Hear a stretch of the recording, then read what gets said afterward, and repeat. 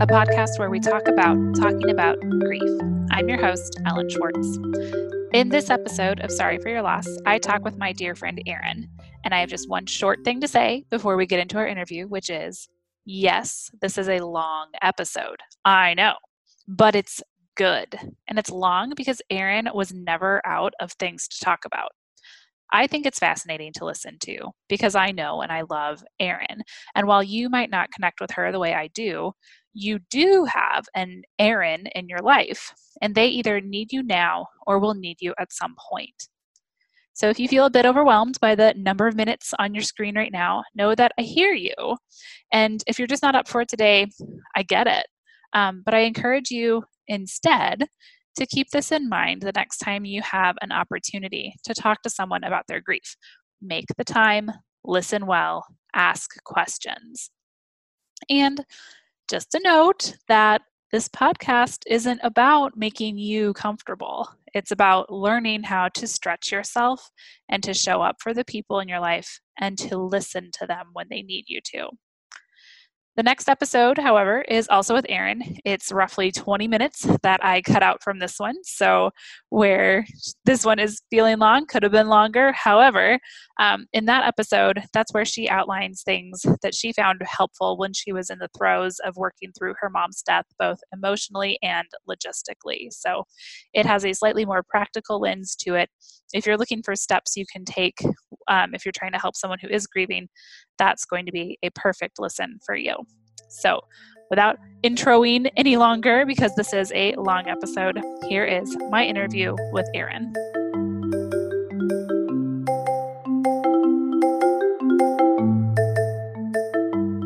I would love for you to tell me a bit about your mom and what was she like? What would you love for the world to know about her? And then also kind of walk me through the experience that you had with her death. Yeah. Well, I feel like we're starting with the hardest part here because I think if there's anything that still kind of brings up emotion for me, it's just talking about my mom. Yeah. And I think the reason is just because she was just such a great person. And people just really loved her. She was just a lot of fun and really funny. She loved to say, "Oh, that person's a scream." And I think, she was a scream. She was just a hoot. She's just always, really smart and energetic and interesting. And she loved to kind of collect interesting people, just a real extrovert, just had a big laugh. And she had done some different jobs in her life. She had a degree as a teacher. My parents were in the military and had lived different places around the world. She was involved in civil service and the military, but in her career became a teacher for gifted students and had a degree in gifted education and kind of worked her way up to be a building administrator and a district administrator, and then eventually the director of gifted education for a whole state. And so it was kind of fun to watch her kind of continue to grow as a professional, and to kind of see all the things that she accomplished as a professional woman and as an educator. But, I just think I always felt really grateful to have her as a mom. She was just very, loving and caring.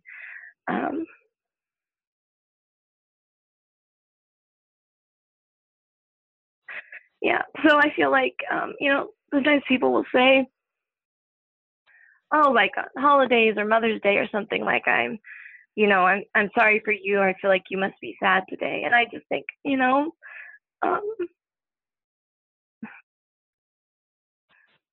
I think the bottom line for me is that I just feel a lot of gratitude that I had her as a mother for, as many years as I did. So That's beautiful. Yeah. And one, I think something that's really special to me was that I think, um, and when I went to college and became an adult, I think my mom and I really made a nice transition from kind of a mother-child relationship to more being friends. And I really felt like she and I were just really good friends. She just, um, just that super important person in my life who, um, who I just love to talk to and spend time with. And um, we we usually talked on the phone every day. Um, and so, I just kind of that constant person in your life who knows everything you're up to and kind of knows all the players in your stories and and Mhm. all that. So I think, she was just that kind of person for me. That's wonderful. Um, yeah, it was. And I think another reason that we were so close, and I would also say I'm close to my dad. I think it's maybe a little different relationship between a father and a daughter, but I'd say, my dad and I also have a great relationship. But I think one of the reason I'm close with both of my parents too is that I'm an only child, and I think sometimes as an only child, um, you just become really tight as a family unit, as in that um, parent-child relationship is just different when there's just one child. Sometimes I just think more res- you feel more individually responsible for your parents, and also um, there's just I don't know. I think there's just a closeness there that maybe sometimes people don't get in families with a lot of siblings. Yeah. Kind of just the three of you, and you can all, I feel like those relationships then are just a lot more on the surface, and you kind of would know what your relationship is with your mom and your dad and what their relationship would have been with each other. Whereas like I have two siblings and I don't know specifics about what their relationship is with my parents. I know they're good, but I don't know what they're talking Hmm. about. Like so there is kind of just more mystery, I guess, is what you guys were a good solid unit. Yeah, that's right. Yeah, definitely. I think you're so right that in a family dynamics, every person in that family has a relationship with every other person in that family. And it just makes a giant web of relationships. And yeah, when there's only one child, it's just kind of a different dynamic. Yeah. Yeah. Um, so, yeah, I just, lots of good things about my mom. Just a creative person.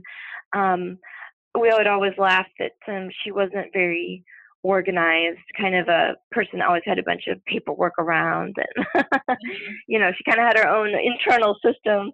Uh, Right. but just a real force in life, and at the same time, just being a real nurturing, loving person. Uh, and I could just tell when she passed away, um, that she had an impact on other people. Yeah. So, do you mind talking a little bit about kind of that experience you had when she died? I know that it was sudden and unexpected and difficult, but what was your No, I'm happy to talk about it. And it was I think it was very sudden and unexpected. So she died at the age of 68, and she had moved back to Kansas about a year and a half before to retire. She just moved into a house that she was excited about that was going to kind of be her forever, retirement house. She'd had a knee replacement a few years before. She'd had a couple little health bobbles, but on the whole was a very healthy 68-year-old person. Like, um, I think she took like one or two really routine medications, but, you know, really living a normal, vibrant life. And she'd even in her retirement decided to go back to work and was teaching in a school district near the town where she was living.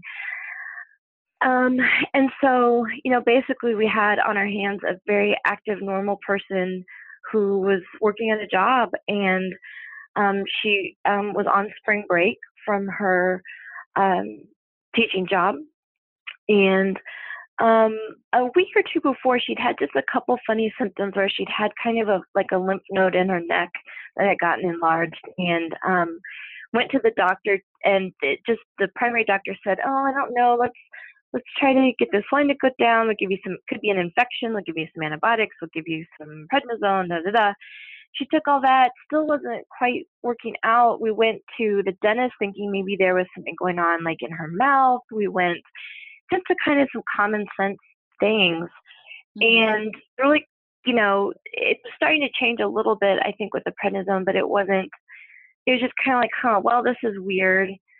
And then I had talked to her like on Monday around 1 o'clock. Something was going on in the news that we were laughing about. I'd taken a little break at my desk at work and just was chatting with her. And then, you know, just kind of left it at, okay, I'll talk to you later today or tomorrow. I called her later that night just to say hi when I was on my way to go go meet up with some friends. Couldn't reach her. I thought, oh, okay, she might just be out doing something. She was a terrible stinker about not keeping track of her cell phone. And I just thought, oh, it's, you know, who knows what she's doing. Anywho, couldn't reach her. Kind of thought that next day, I thought I'm going to try her again, just make sure things are okay. And couldn't reach her. Got a little concerned. I thought I'm going to try when I get home from work. Couldn't reach her. Finally, I thought, okay, I live about an hour from the town that she was living in, and I thought, if I, you know, okay, if I don't hear from her by a certain time tonight, I'm going to drive over there. Because usually she would kind of dock her phone at night. We made it a rule that she had to at least try to dock her phone at night, and if she'd missed any calls, to call people back. And so when kind of 10 p.m., when kind of bedtime passed, I thought, I don't know, I feel like something could be wrong. And so I drove over there and went to her house and went inside her house and found that she was lying on the floor and sort of confused. Things were very disheveled, you know, and I said, Mom, did you fall? What happened? And, you know, she just said, I don't know. I don't feel like my hands are working right. And I just thought, gosh, something has happened. It was very scary. I didn't know if she'd been attacked, if someone had broken in, if, you know, I didn't know if it was a medical emergency. So anyhow, I called 911 and they, you know, got her to the hospital. And in the process of all that, sort of figured out over the next hour or so that she had had a stroke. And so at this point, she was still able to speak. She kind of knew basic things like, you know, who I was, who the president was. But it was clear that, you know, her brain was injured. But as they continued to do some blood work, quickly showed that the source of the stroke had been an acute onset leukemia, which meant that there were too many white blood cells in her blood, and that those are the cells that are responsible for clotting. So the thought was that her blood had become really unstable, and that had caused there to be a stroke in her brain.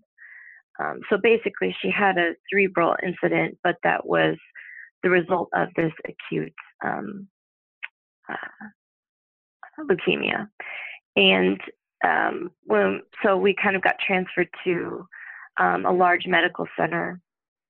And once we got there, you know, they were able to really look into that and talk to us about what was going on. And the word from the doctors there was just that, you know, these two situations were kind of both were preventing us from treating the other, that because her blood was so unstable because of this cancer, they couldn't give her the medication they would normally give someone to fight a stroke and to go in and break up that blood in the brain.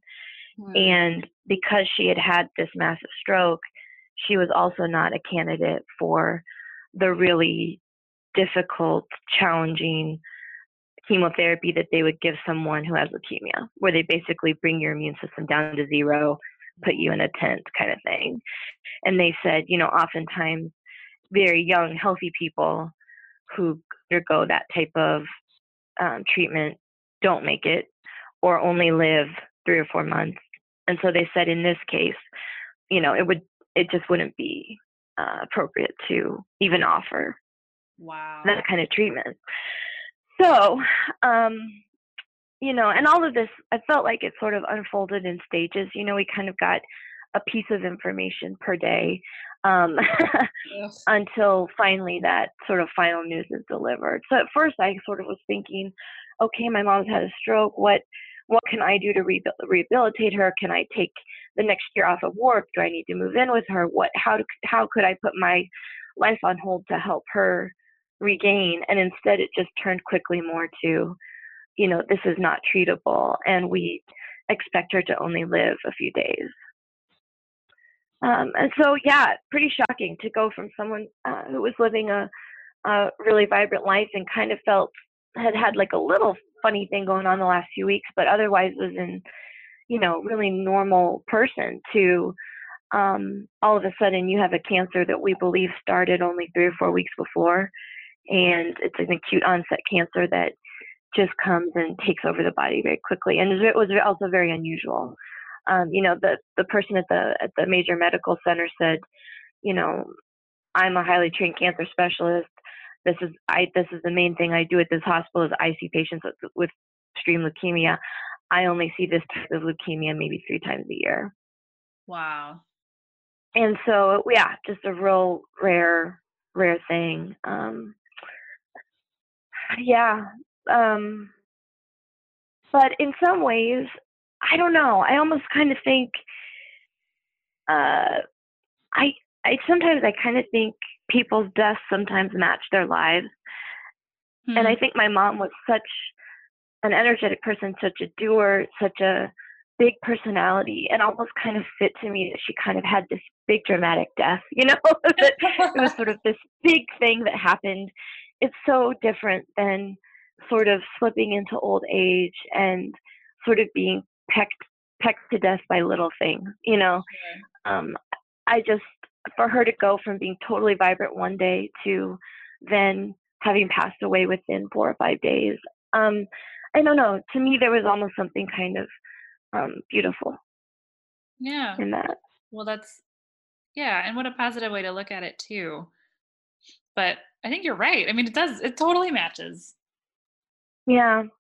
And some of the, I also, when I kind of tell people about this experience, I feel like there were a lot of things that happened in this that I was very grateful for. There are a lot of different ways to lose someone, and there are so many little turning points in this story of her death that I felt like were real gifts to me. I know that it may sound sort of strange to some people to say that, but just honestly, to start off, the fact that I got to her in time and she didn't, if I'd waited another period of time to go check on her, and she just kind of died in her home, I think I would have felt a lot of guilt about that. And so, the first thing I'm really grateful for is just that I was able to get to her, that we got her to treatment, we got her to a place where she had care. And, I was just grateful for the timing on that. I was grateful that, she was still sort of speaking and alert for a period of time. That kind of went away somewhat rapidly. But I was glad about that. I was glad that I kind of had that chance to say those heartfelt things that you want to say. And, a lot of people in this world don't get that chance. Right. So, that was, for me, that just meant a lot to be able to do that. And then I was just very grateful for the care that we got and the people that we intersected along the way. There was a palliative care doctor at the medical center who was just very thoughtful and good about explaining to me what to expect, what was going to happen, what our choices were. And I think that the kind of care and concern that those doctors showed was just remarkable. They were so gentle and thoughtful about listening to us and kind of absorbing our emotions about what's going on and helping guide us. So really our experience there was just wonderful. And then when we were transferred to a hospice center ended up really being just the last 24 hours, but at the time we didn't really know. And the people there were great. We were in the exact right place. There were people there who could talk us through what was happening, who really understood, what it meant for a family to be grieving and in crisis. And it was just, I'm so glad. I just felt like everywhere we ended up, all of these resources came up to meet us, from chaplains to social workers to, all those things. Just, and every time someone asked me, do you want to meet with the chaplain? Do you want to meet with the social worker? Do you want this? Do you want that? Yes. I just said yes to everything. Yes, we do. Yes, I want to talk to them. Yes, I do. And I think part of it was my willingness to accept those resources. Sure. But it was, it just took this sort of difficult time and made it more manageable. And that experience that week, just for me as a person, and I know this might be different from some of the other guests that you've talked with, since mine was really a journey of being there with my mother and for my mother, as she went through that dying process. So when this happened, I left my apartment to go check on her. Ambulance comes to get her. We're at the hospital. And I think that was like basically Tuesday night at maybe 11 p.m. So the week just kind of went from there, and she passed away on a Saturday. And in that whole time, I felt like I slept probably 6 hours total. I mean, because I was just always in the hospital room with her, little moments where I might fall asleep for 20 minutes. But, it was just a long haul. I think the longest I slept was maybe an hour and a half. And it, it was just kind of a surreal experience. But I remember listening to, I think it was maybe like an NPR interview, maybe Fresh Air, or maybe it was a TED Talk with a neurologist who had suffered a stroke. And she talked about having a stroke and what it was like kind of from the inside of that experience, that she really didn't understand language, but she could pick up on the emotion of people around her. And I don't know that that was exactly my mom's case, because it was obvious that she was understanding what people were saying, even though at the end she herself could not really speak clearly. But I just remember that flashed in my head, and I really wanted to protect the energy around her. And I just thought, I want the energy around her in her room, wherever she is, to be very calm. I want the people there to be calm. I want to be calm. And so I was just very focused on, how do I protect that energy around her, no matter what it is she's experiencing, be it just being in a state, having had a stroke, or later when she was in more of a coma state. I was just sort of looking at that energy around her. So I didn't use my phone very much. I didn't have cell phone things going on. At the end, when she was closer to dying, I didn't really know what to do. I felt like there were times where I talked to her, but I didn't really want to talk just incessantly. And so it's kind of weird to know what do you do when you're kind of sitting there with someone. But I just sort of tried to let my emotion be my guide. I felt like it was almost like the ultimate meditation, in that I was just so in the moment. And there were times when I was sort of softly singing. I was doing things to sort of let her know I was there, but without, maybe always talking, holding her hand a lot. And I remember kind of asking, like, one of the doctors or one of the hospice people, I forget who, what should I be doing? And I think their answer was really helpful, because they said, just kind of imagine this person is sick in bed. What would they normally have wanted when they didn't feel good? And it kind of made me feel better, because I thought, well, should I be in the bed holding her? Should I be, what should I be doing? And I thought, I think for her, having that presence there was meaningful, maybe holding her hand. But I thought, when she was sick, she didn't really want a lot of people touching her. And I thought, so that's okay. So I just kind of tried to follow my gut, and I almost felt like the tireder I got, the more physically exhausted and tired I became, the more I could just totally navigate on this plane of emotion and just navigate by instinct almost.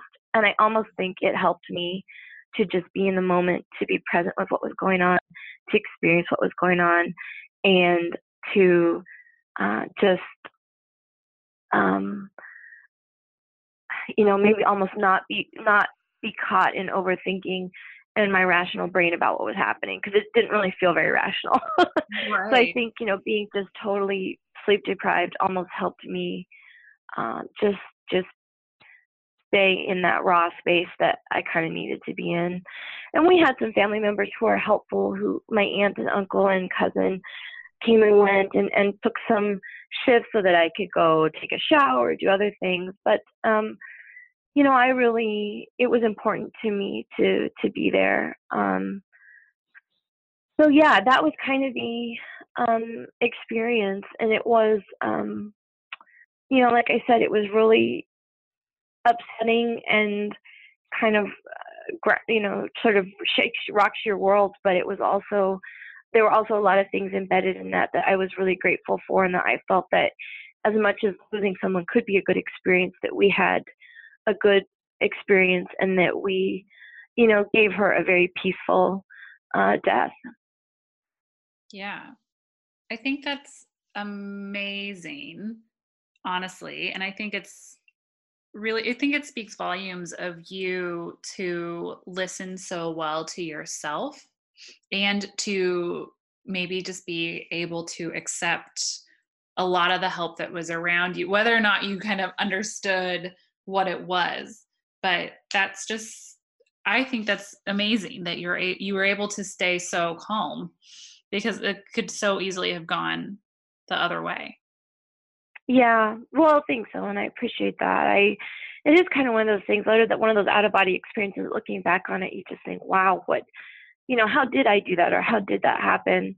Um, and I think losing my parents has always been one of my biggest fears in life. And it was almost like when your biggest fear comes to pass, it's sort of that.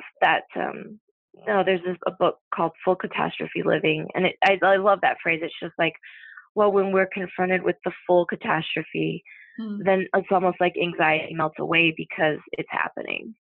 Wow. Yeah, Wow. and I know, right? Yeah. One thing I was going to mention that I think helped me during this time too was that um, a dear friend went to my apartment and got some things for me to have. And one of the things I'd asked for her to get was a journal just kind of an ongoing journal I've been writing in, along with some clothes and other things. And I really made a point of course, I had a lot of hours where I was sort of, sitting there, sort of, keeping the vigil. And I tried to make a point of writing down what I was experiencing and kind of making some notes about what was going on, just on an emotional level, just sort of what was I thinking, what was I feeling, but also writing just almost some technical notes about what had happened, because I wanted to be able to kind of remember that later. Yeah. Even making a decision about different turning points and what the doctors had told us, or what was going on, because I just almost wanted to kind of have a record of what was going on. But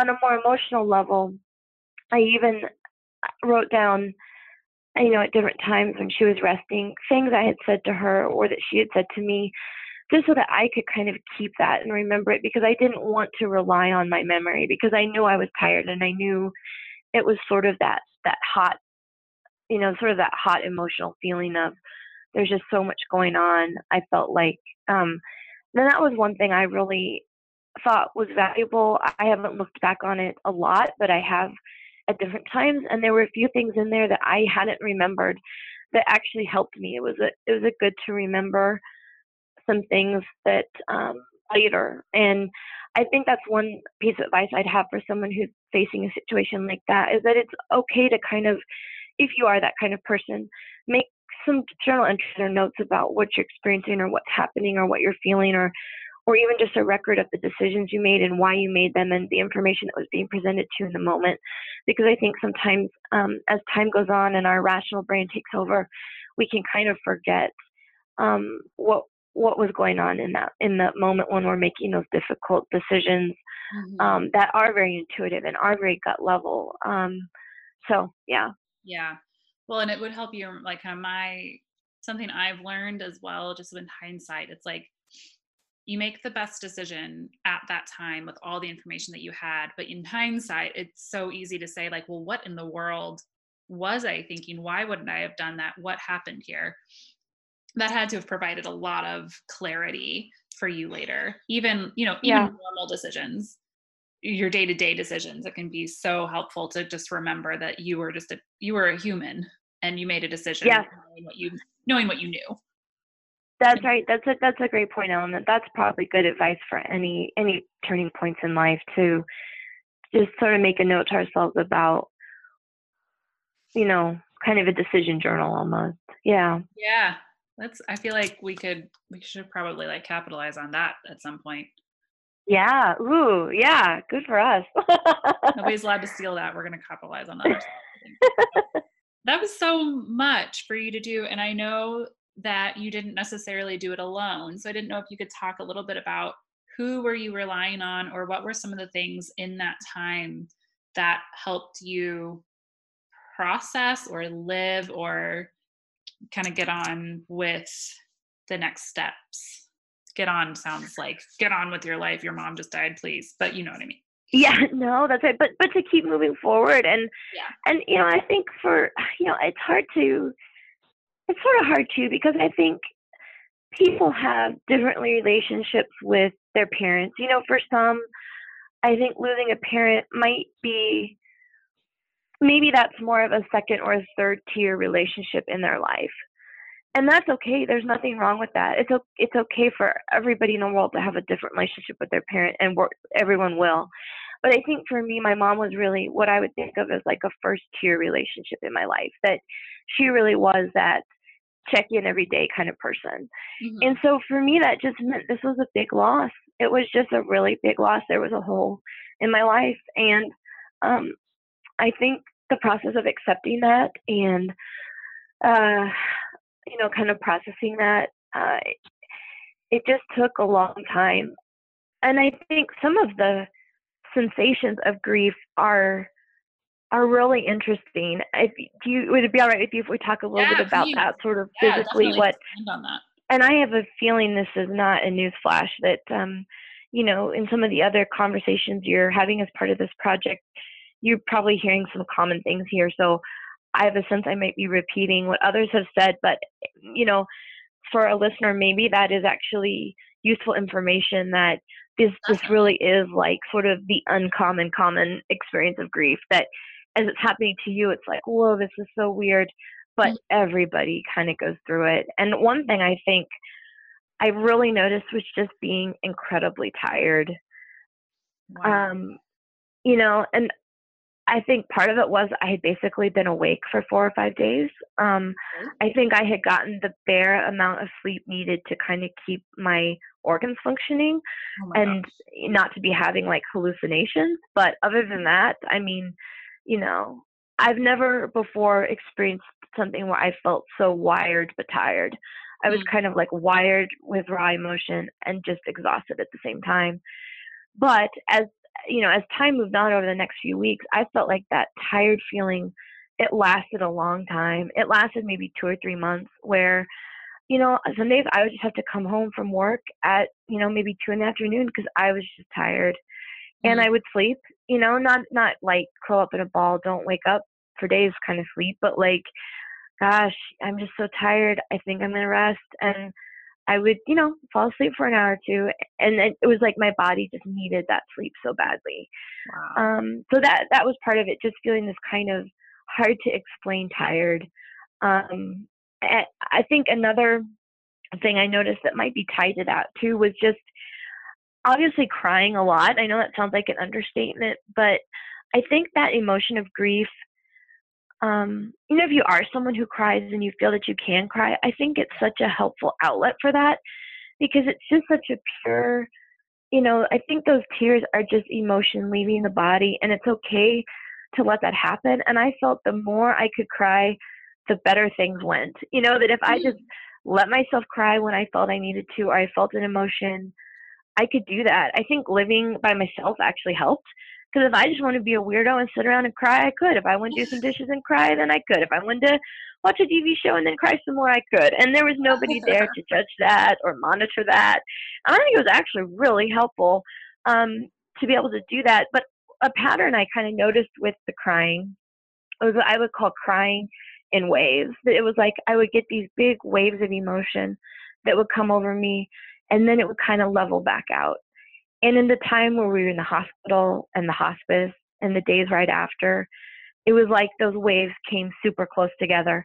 Like, I would have a big crying incident. I could kind of calm myself down and be stable for a little while, and then I'd cry again. And it was just happening almost consistently. And then over the days and the months, I felt like that got spaced out and spaced out and spaced out, where all of a sudden, maybe I kind of had a little crying incident twice a day. And then eventually I realized I hadn't really cried for a few days. And then I realized, gosh, I only kind of stop and cry about my mom every once in a while. And I think that was to me a sign that, my emotions and my mind were kind of healing, that as that stretched out.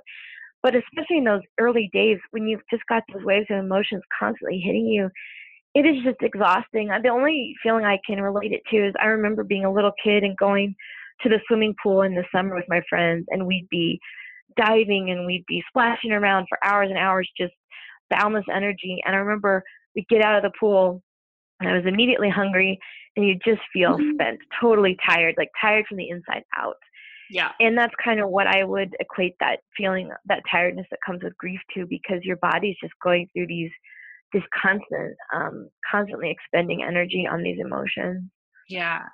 Well, and I think I know it's hard for me to relate because like I've not been through something that grief stricken to where I understand exactly how much energy goes into processing that emotion or acknowledging it or just being present for it.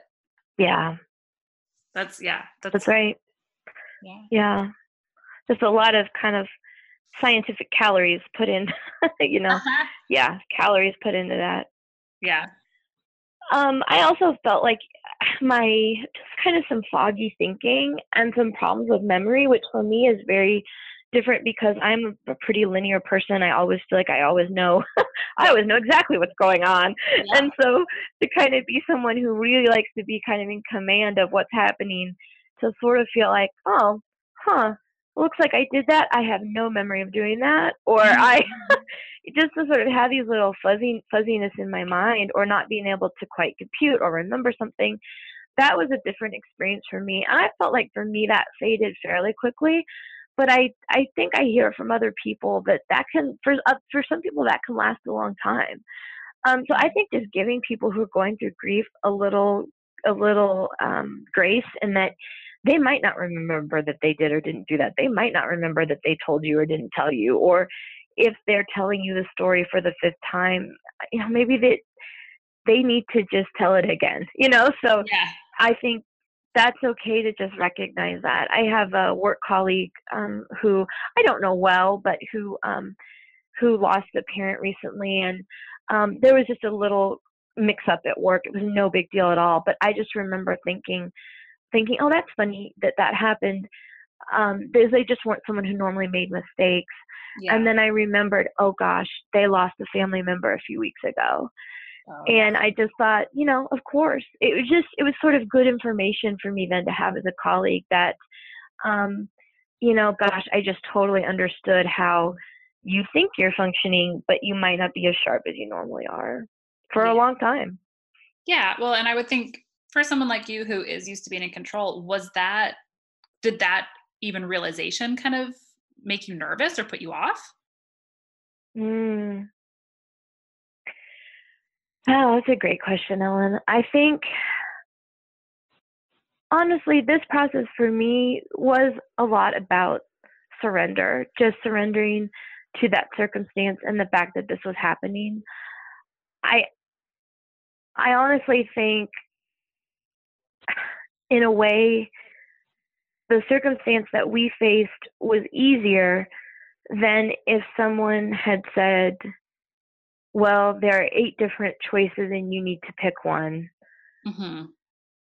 Or if my mom had been in a position where she was still, perhaps they had discovered the cancer before she'd had her stroke, and they had said, okay, Rebecca, you need to choose whether or not to go through this extreme treatment that might buy you a few more months of life. I think as a mother and as a person, that would have been really hard to, one, say, God, that sounds really awful. I don't want to do that. I don't want to take that chance. Yeah. Or two, to say, I'm going to sign up for something so terrible it will probably kill me. That the treatment itself would kill her. So, and then to have that be your last, few weeks or months on earth, I don't know. That sounds really bad too. Mm-hmm. So in a way, I felt a little absolution that we had some of the best doctors in our, tri-state area saying, there isn't an option that we can offer you. Right. There's no choice for you to make. And so in a way, that it actually helped me just move very quickly into accepting what was going on. And of course, obviously the act of accepting that my mom was gone took a long time. That was certainly a process that unfolded over a long time and is still, I think, ongoing. But I at least didn't feel that I felt very quickly that I could just surrender to the reality of the situation we found ourselves in. And I honestly think that was one of the things that helped me be able to make choices that were good choices in the moment, because I could very quickly move to accepting this is what's happening. Yeah. Good. Yeah. Some things it did clarify for me, though, big picture life. One thing was I really felt the difference between fixable and unfixable problems. And I'm a little angry because I feel like I'm starting to lose that a little bit now. but for at least especially that first 6 months, first year, it was just like we faced the ultimate can't fix it, can't do anything about it. And just to kind of face the full catastrophe, it just sort of put in perspective things that were very fixable. For example, I'd say maybe 2 weeks after my mom died, there was a gifted and talented conference happening in our state nearby, and I knew some of the educators who were involved in that, and I just thought, my mom has shelves and shelves of books on gifted education, and I thought, I would really like for these to go to some teachers who could use them. I don't know when else I'll have time to access all these people. And I called the organizer and said, is there any way I could just set up a table at your event and leave some of these books that I think might be valuable to people, and just put a little sign that says free, please take, please take me free. And they said, oh, well, sure, we would love that. And so it was probably a little too early to be giving things away, honestly, but I also just felt like this was a great opportunity. I didn't want to lose it. Yeah. But on my way, I had a whole car full of books. I'd packed all these books in laundry baskets. I probably had 5 or 6 laundry baskets of books in my car. I was headed off to, go do this thing, and somebody hit me. And it wasn't even like I was in crazy grief land and I hit somebody. Somebody hit me. We were on a kind of a country road, and a high school kid in his dad's pickup truck stopped on the road, thinking he was going the wrong way, backed up to turn around and backed into me. It was the silliest thing ever. Yeah. And I just thought, you know what? This is a fixable problem. This can be fixed. I took the car to the place. I got a rental car for 2 weeks. It got fixed. Right. But I had to take that attitude with things for a long time. Like, oh, well, what would have normally, under normal circumstances, I would have been on the ceiling about some incident happening. It was kind of like, well, you know what? That's a fixable problem. Yeah. And I even felt that way kind of with people around me. People would come to me sort of, griping about some thing, and I just thought, man, I am facing a bunch of unfixable problems right now, and that sounds like a fixable problem. And not to ever, minimize what people are going through in their day to day, but little work things, little beefs, little oopsies. It was just like it became so much easier to let that stuff go. Yeah. And that was a really big gift, I think, during that time, was I could really focus on what mattered and letting some other things go. I think one that we already talked about was kind of learning how to let other people help me. That was a big one for me. Being able to ask for help. And I was really glad to have a job where I could come and go. So my job at a university, although I think it is important work, is somewhat flexible. I was able, this kind of happened before my spring break, and then I canceled a week of class after that. So I basically took 2 weeks from work, away from work. And that was certainly needed time. I don't think I would have been ready to come back into the building before then. Mm-hmm. And then after that, because my job was really flexible, if there was a day where I needed to take off and go home early, or kind of give myself some grace on, well, I'm not going to get that done today. Yeah. Lives were not going to end because I let something go. Yeah. And I made a point to tell all of my immediate bosses. I told, like the chair of my department and the dean and the associate dean that I report to. So kind of everyone in my chain of command. And I told our HR person, because I thought, if this does impact my performance, I want them to kind of know what's happening. Yeah. But I was careful about not telling. I was real careful about who I told at work, because the culture of our organization is that oftentimes when someone has a loss, a notice will go out to like all staff list, to everybody. Okay. And I think for some people that's fine, but I just remember thinking I did not want that to happen. And so that was a boundary I set when I sent that initial email to those people. I just, very politely said, I'm letting the four of you know. I would really appreciate it if no announcements went out. What it did for me was it kind of made work a safe space.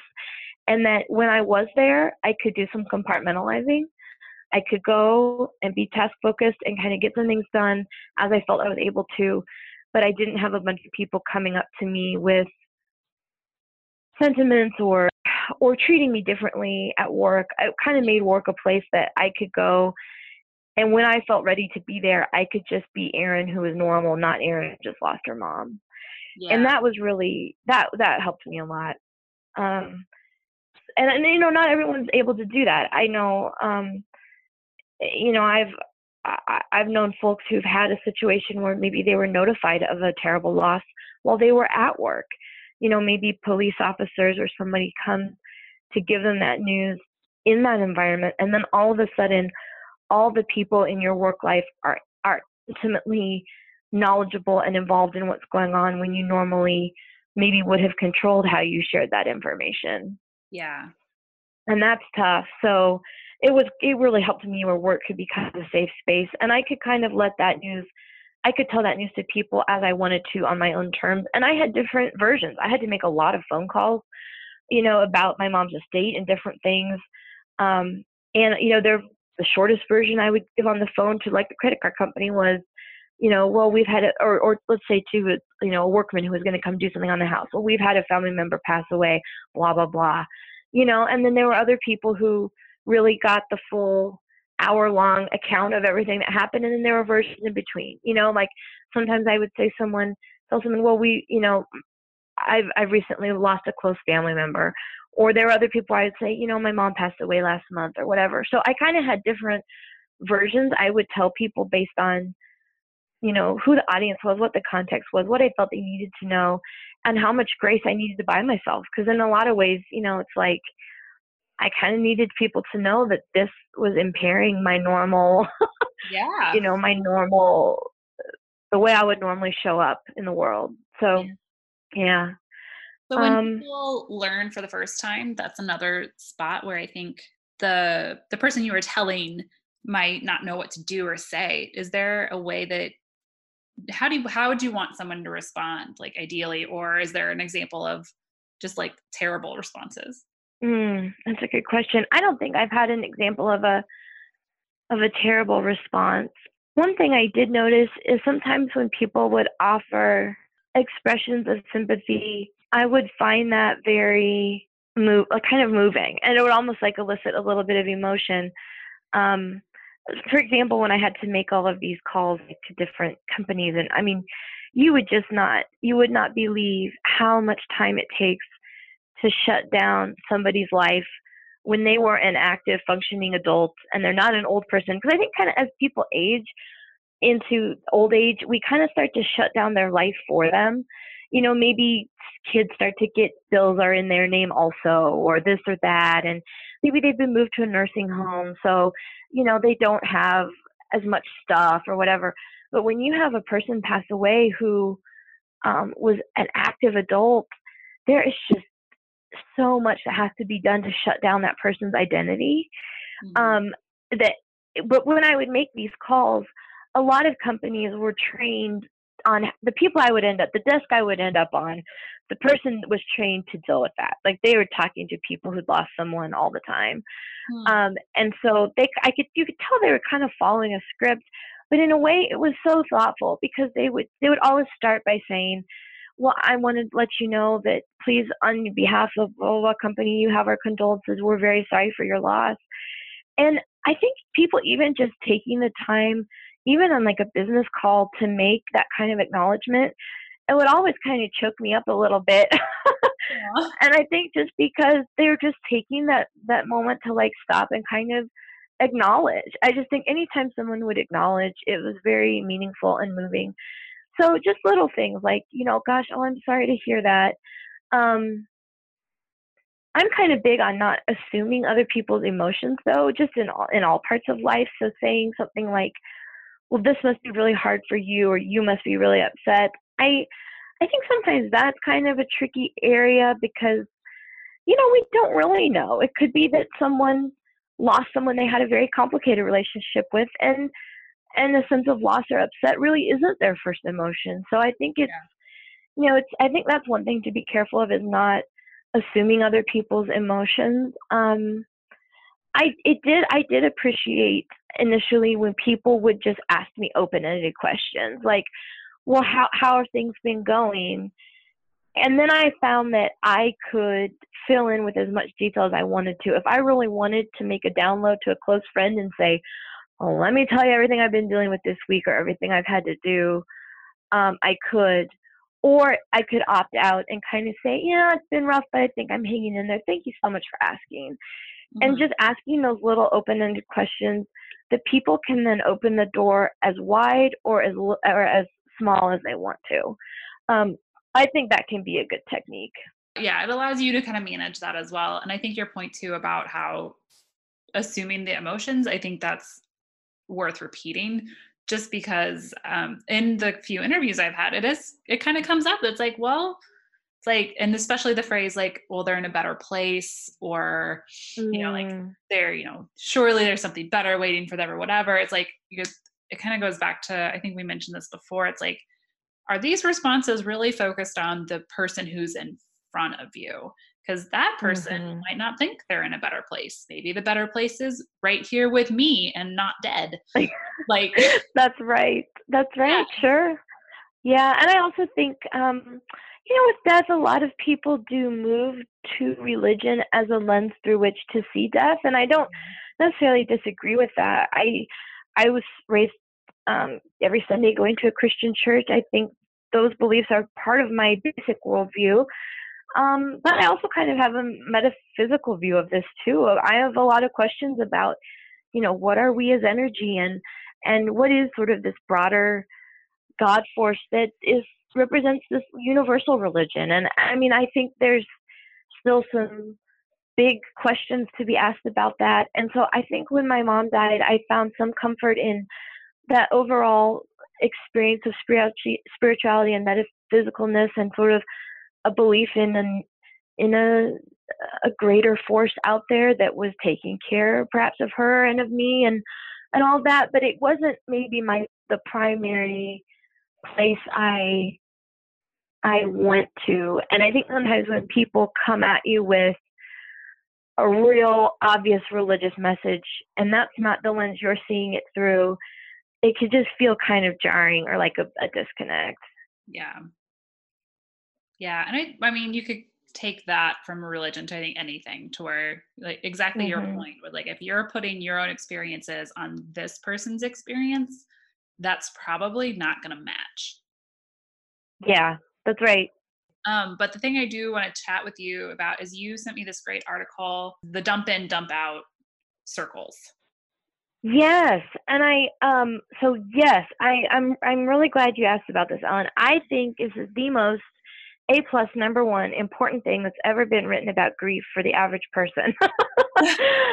And I happened to come upon it on Facebook several years ago.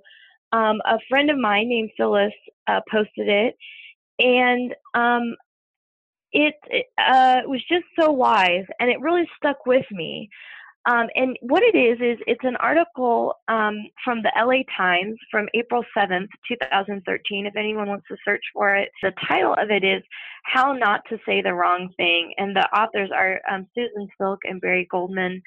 Um, but I think a better title for this is actually the Help In, Dump Out article, because Yes. that is kind of their thesis. And what they basically say is imagine that that there's a person who's had something bad happen to them. Grief is a good example, but it could be something else, like maybe having a serious health diagnosis or something. That we put that person in the middle, and then around them, if you could draw a bunch of concentric circles, kind of like the rings of a bullseye, and then you put different people in those layers. There's kind of a first layer of people that would be the people closest to that person, maybe their children, maybe their brothers and sisters or their immediate relatives. The next layer might be their closest friends, then their second tier friends, then maybe their general colleagues or coworkers, the general other people they might interact with in their life. That we could all make these kind of concentric circles in our life. And basically what they're saying is when something bad happens to someone else, figure out what ring you're in regard to that person. Am I in the very closest ring? Am I in an outer ring? And then the theme of this is figure out where you are and then try to be helpful to all the people who are closer to the person than you are.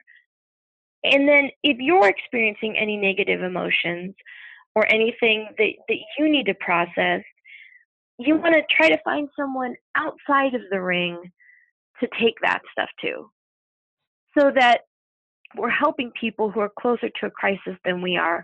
We're only showing up as supportive and neutral and useful. And if we've got negative emotions or things that we need to process, we find someone outside, further away from it than we are, who we can dump to, that you're helping in and you're dumping out. And basically what that means then is that we're not going to take our negative emotions to someone else who's in crisis.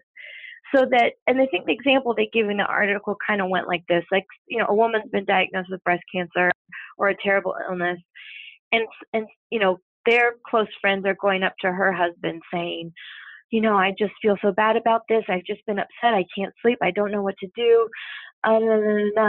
What's that person supposed to do with that download? What are they supposed to do with? Are they supposed to help you, counsel you? I don't even know. But instead, if they found someone outside the ring who was further away from the situation than they were, to share those negative emotions with, to process with, to think things through with, to cry with, that would probably make more sense than taking those negative emotions to the people who are closer to the crisis than you are. And knowing that the people who are closest to the crisis to you are might be dumping out, that you might be a source of listening and comfort for them if they're closer than you are. So anywho, I just thought that was a great way to understand this. I think the original article when it was printed, they even had a clever little graphic with these little stick people around a around a bullseye, and it was super cute and just a great thing to keep in mind about how to handle this. I don't know, what do you think of that idea? How does that thesis strike you? I loved the simplicity of it, especially as someone who has not been through anything really dramatic. I've had very vibrant people in my life, and so far a lot of them are alive. So like for me, it's such a clear and obvious way of handling this situation to where it's just like, here is what you do. And I'm very literal person, and I look for a lot of guidance in a lot of different places. And it was just kind of like, oh my gosh, not only does this kind of give me some examples of what not to say, but it's like, here is how you can support. And if you need support, you go the other way. And it's like, Yeah. don't. Like, what are you doing? The article really pointed out that if your response is to take this to someone close to that person, you're not thinking about the person in the middle ring. So Yes. kind of basically a Right. little bit of a check yourself. And are you thinking about you, or are you thinking about them? That's right. And I think even on really practical things like, I don't know, just kind of asking ourselves what ring of the crisis are we in? Is it okay if I only send a card? Sure. I'm in this outer ring of this. Or, Yeah. am I someone who should probably bring over a meal? Yeah, I am. I think it even helps us place ourselves, as families and blended families and lives become so much more complicated. It even just gives us a guide to sort of think about, where should I be physically? Where should I be emotionally? And as you're saying, exactly, how can I help in and dump out? And if I'm experiencing any difficult emotions, then I take that to someone else in my network who's outside of this, further away from it than I am. Yeah. And I Yeah. think Yeah. it is important to recognize if you're having like a thought about this. And they talk about this a bit in the article too, to where it's like, if this person, going through this is bringing up some emotions for you, or, you're suddenly contemplating your own situation and it freaks you out, that's still a valid response, but it's not one that you take into the situation that is unraveling in front of you. Yeah. So it was really, really helpful. And so I was really glad that you shared that with me, because that was, yeah, like I said, just really clear, concise, digestible way of understanding what you should be doing in crazy situations like this.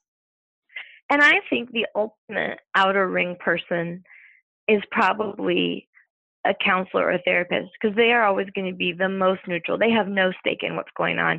They're a totally safe person to bring things like that to. And I felt like having a grief counselor, a specifically trained grief counselor that I worked with, was just such a benefit to me. And I would recommend that to anybody.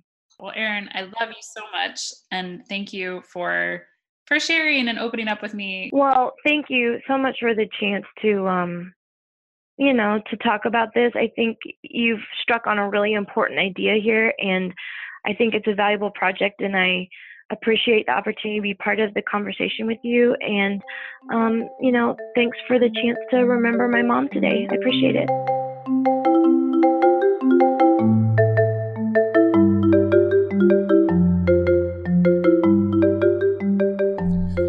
Thanks for listening to this episode of Sorry for Your Loss. For links to any referenced sources, articles, or websites in this episode, visit sorryforyourlosspod.com or find us on Facebook and Instagram at sorryforyourlosspod. What did you think? How have you grieved? What helped? Record a message and email it to sorryforyourlosspod@gmail.com, and it may be featured on an upcoming episode of this podcast. Sorry for Your Loss was created and produced by Ellen Schwartz with moral support from Holly Mills. Thank you for listening, and spread the word. If you really loved what you hear, be sure to subscribe or leave a 5-star rating.